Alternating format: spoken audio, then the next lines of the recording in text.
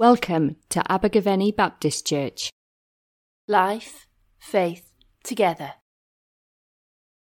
The Bible reading today is from John chapter 1 and verses 1 to 14. In the beginning was the Word, and the Word was with God, and the Word was God. He was in the beginning with God. All things were made through him, and without him was not anything made that was made. In him was life, and the life was the light of men. The light shines in the darkness, and the darkness has not overcome it. There was a man sent from God, whose name was John. He came as a witness to bear witness about the light, that all might believe through him. He was not the light, but came to bear witness about the light. The true light, which gives light to everyone, was coming into the world. He was in the world, and the world was made through him, yet the world did not know him. He came to his own, and his own people did not receive him. But to all who did receive him, who believed in his name, he gave the right to become children of God, who were born not of blood, nor the will of the flesh, nor the will of man, but of God. And the Word became flesh and dwelt among us, and we have seen his glory, glory as of the Son from the Father, full of grace and truth. Well, in John chapter 1 and verse 14, it says, the Word became flesh. The Word, God, became flesh, became human, and made his dwelling among us. I mean, wow, just think about that for a moment. God, the creator of the whole universe, the being that brings everything in the whole cosmos into existence, became a human, became a vulnerable baby, born in Bethlehem, laid in a manger, in a feeding trough for an animal. You see, in Jesus, God steps into human history. He steps into time and space in order to make himself known. And he becomes one of us. And so what we discover here is that Jesus is 100% God.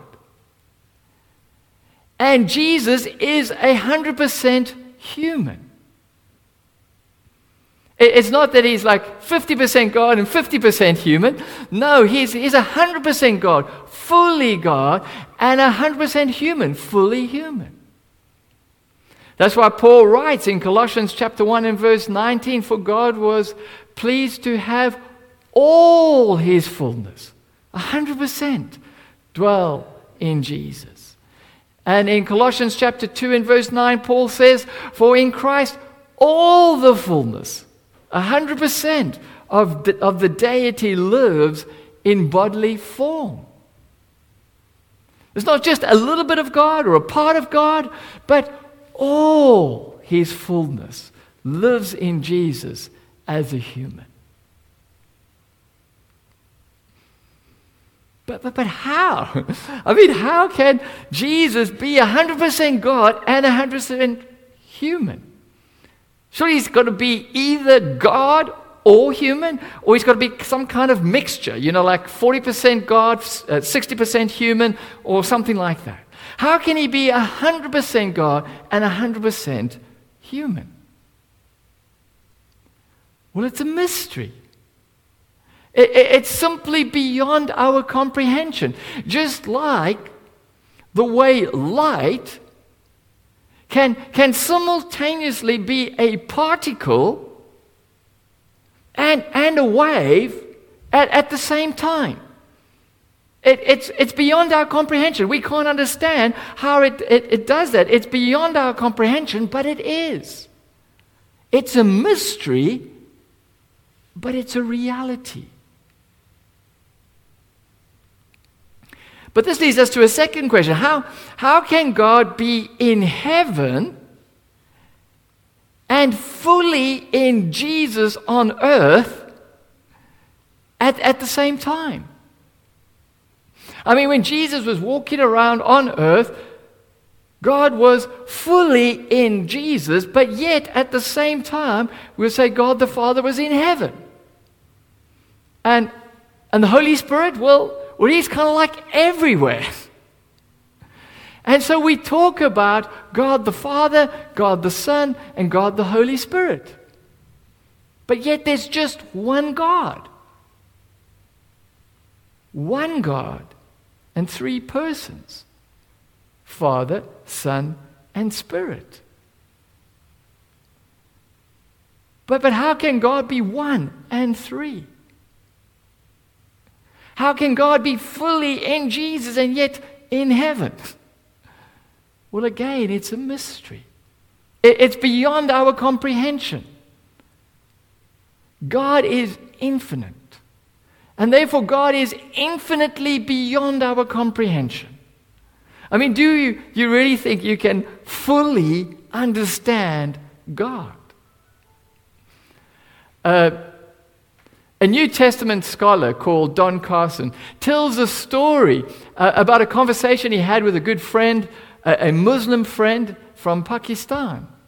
This was way before he became a New Testament scholar. It was while he was still doing his first degree in chemistry and mathematics in a university in Canada.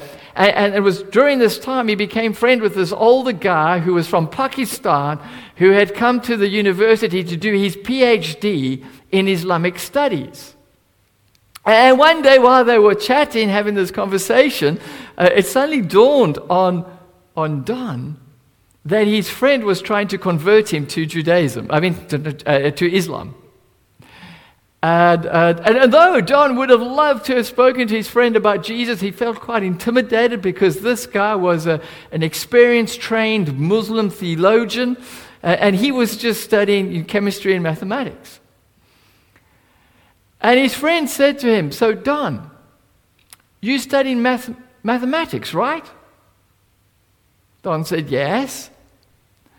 And so his friend asked him, "Don, if you've got one cup, if I give you one cup and then I add one more cup, how many cups have you got?" Don's doing a degree in mathematics. I mean, this was two cups. And the guy said, "Okay, well, if you've got 2 cups and you add one more cup, how many cups have you got?" 3. His friend then said, "Okay, so Don, you believe the Father is God?" Don could see where this was going. Yes. "And you believe the Son is God?" Yes. "And you believe the Holy Spirit is God?" Yes. "So then tell me, one God plus one God plus one God equals..." How was Don going to answer that question? Well, this is what he said. He said, "Okay, if you're going to choose a mathematic model, let me choose the branch of mathematics." And Don said, "If you have infinity plus infinity plus infinity, what have you got?" Infinity. And then he looked at his friend and he said, "I believe in an infinite God." It's beyond our comprehension, but God is an infinite God. Now, the Old Testament already had a way of speaking how God could be fully present on earth while simultaneously being completely transcended up in heaven. They had many ways of speaking about this, but the 2 most common ways was to use the language of the glory of God, and secondly, the Word of God. So first, let's look at the glory of God. Well, within the Old Testament, they believed that God was fully and uniquely present within the tabernacle. This was a tent that used to function as a temple. And then later, they believed that God was fully and uniquely present within the temple itself. Fully present in the temple Yet they still believed that God was transcendent. He was up in heaven. They didn't believe that God was contained and limited to the temple, but they did believe He was fully present and uniquely present within the temple. And the way they would speak of this, they would use the language of the glory of God. They would say that the glory of God filled the temple. So we see this in Exodus chapter 14, verse 34. It says, the glory of the Lord filled the tabernacle.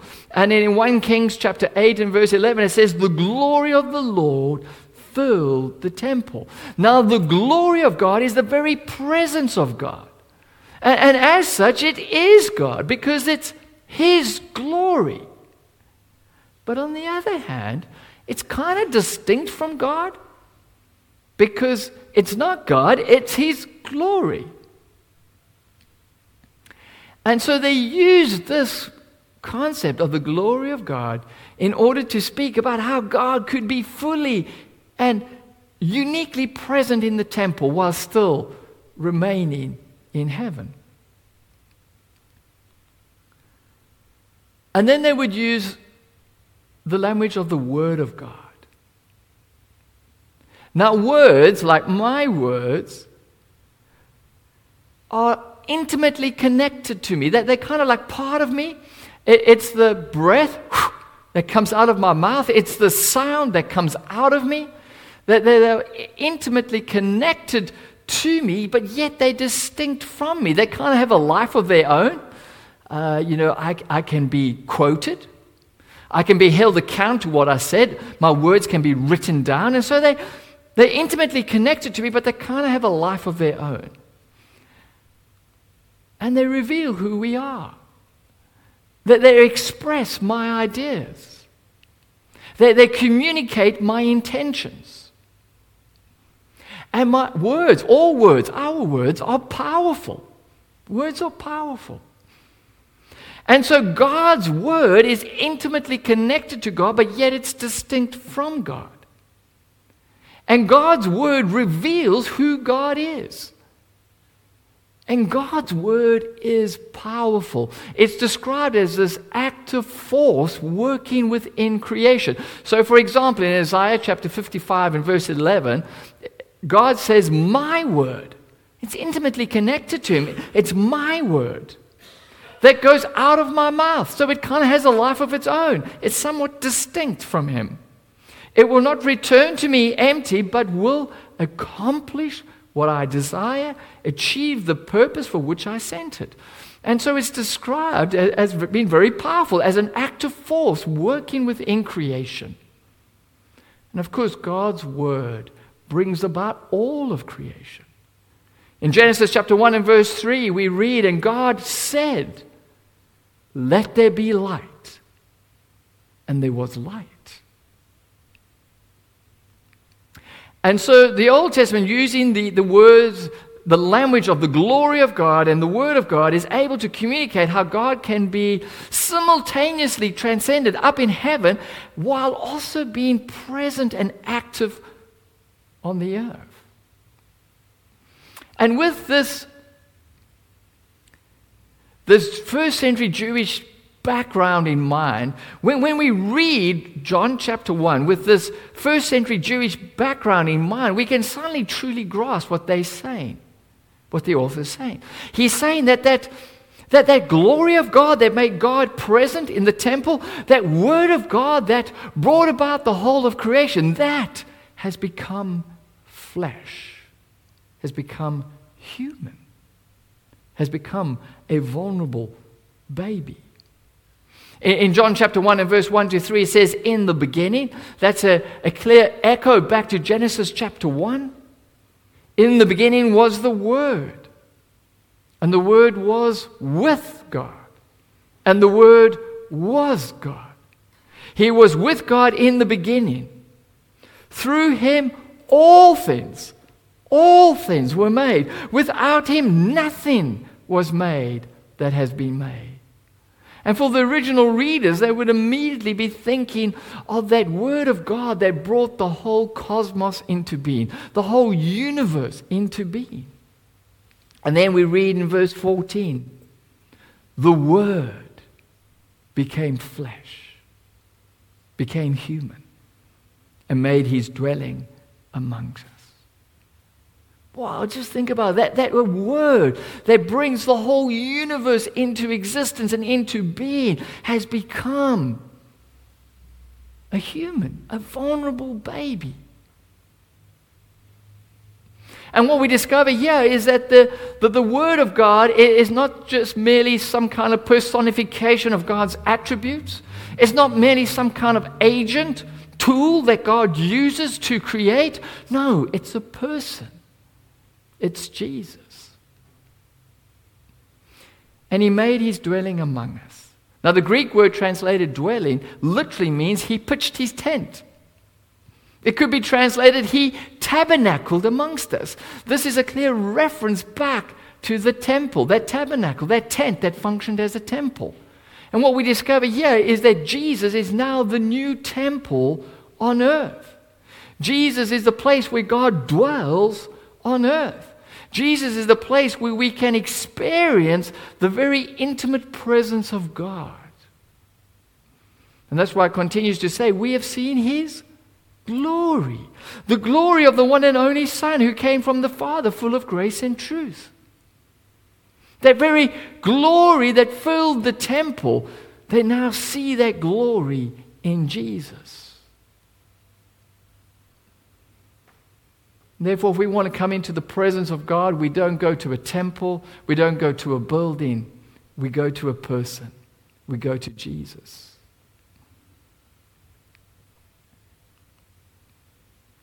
But the big question, why? Why did God become a human? Why did God become a vulnerable baby?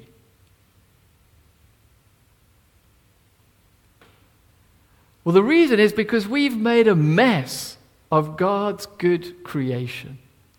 The world is a mess. Wars raging, global warming, poverty, broken relationships. The world's a mess. And we're responsible. We've all contributed in a greater or lesser way to the world being a mess. And our life is a mess. You see, the heart of the problem is the problem of the human heart. There is evil in our heart.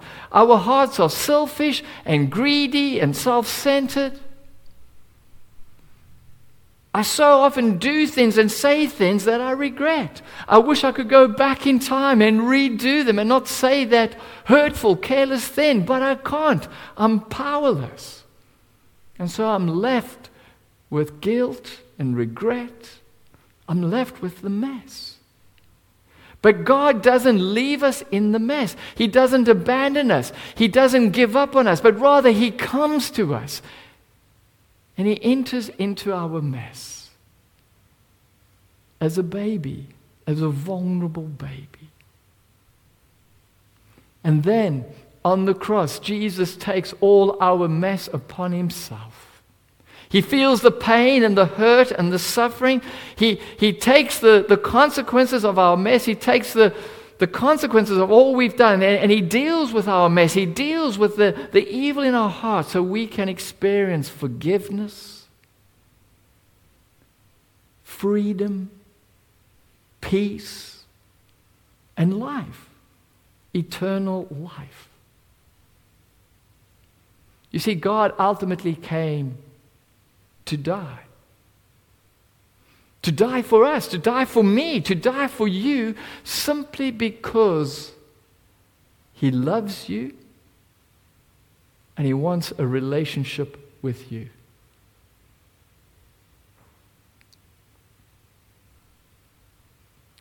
So can I end by just asking you two questions? Firstly, have you truly grasped the fact that God came to dwell with us on earth as a human? And then secondly, more importantly, Have you experienced the reality of God's presence in your life? See, this isn't a fairy tale. This is a historical fact. 2,000 years ago, God entered into human history. He entered into time and space to make himself known, so that we can have this profound sense of the presence of God in our life, so we can know his forgiveness, his peace, and his love. So that we can feel connected to God because of Jesus. And even when life is tough, we can have a sense of a presence, a peace, a purpose, and a love. And we all come to discover that we are more loved than we could ever imagine. Have you experienced that? Have you experienced this presence of God in your life? If not, why don't you right now today open up your hearts to the presence of God and allow God to reveal himself to you afresh. Let's pray. Heavenly Father, we just stand in awe of you. That you, the creator of the whole universe, would become a human, a vulnerable baby, simply because you love us. Father, we can't comprehend that. We can't understand that. It's simply way beyond us. But we stand before it in awe that you would do that for us. And Father, we want to open our hearts to you. Won't you reveal yourself? Won't you draw near to us? May we know your presence within our life right now. May we sense your presence, your peace, your purpose, and your love. Father, we thank you that even though we've made such a mess of things, you never give up on us, you never abandon us, but you draw near to us. Father, help us to turn to you and to receive all that you have for us. We ask this all in the name of Jesus. Amen. Thank you for listening. For more information, please visit our website, abergavenybaptist.co.uk.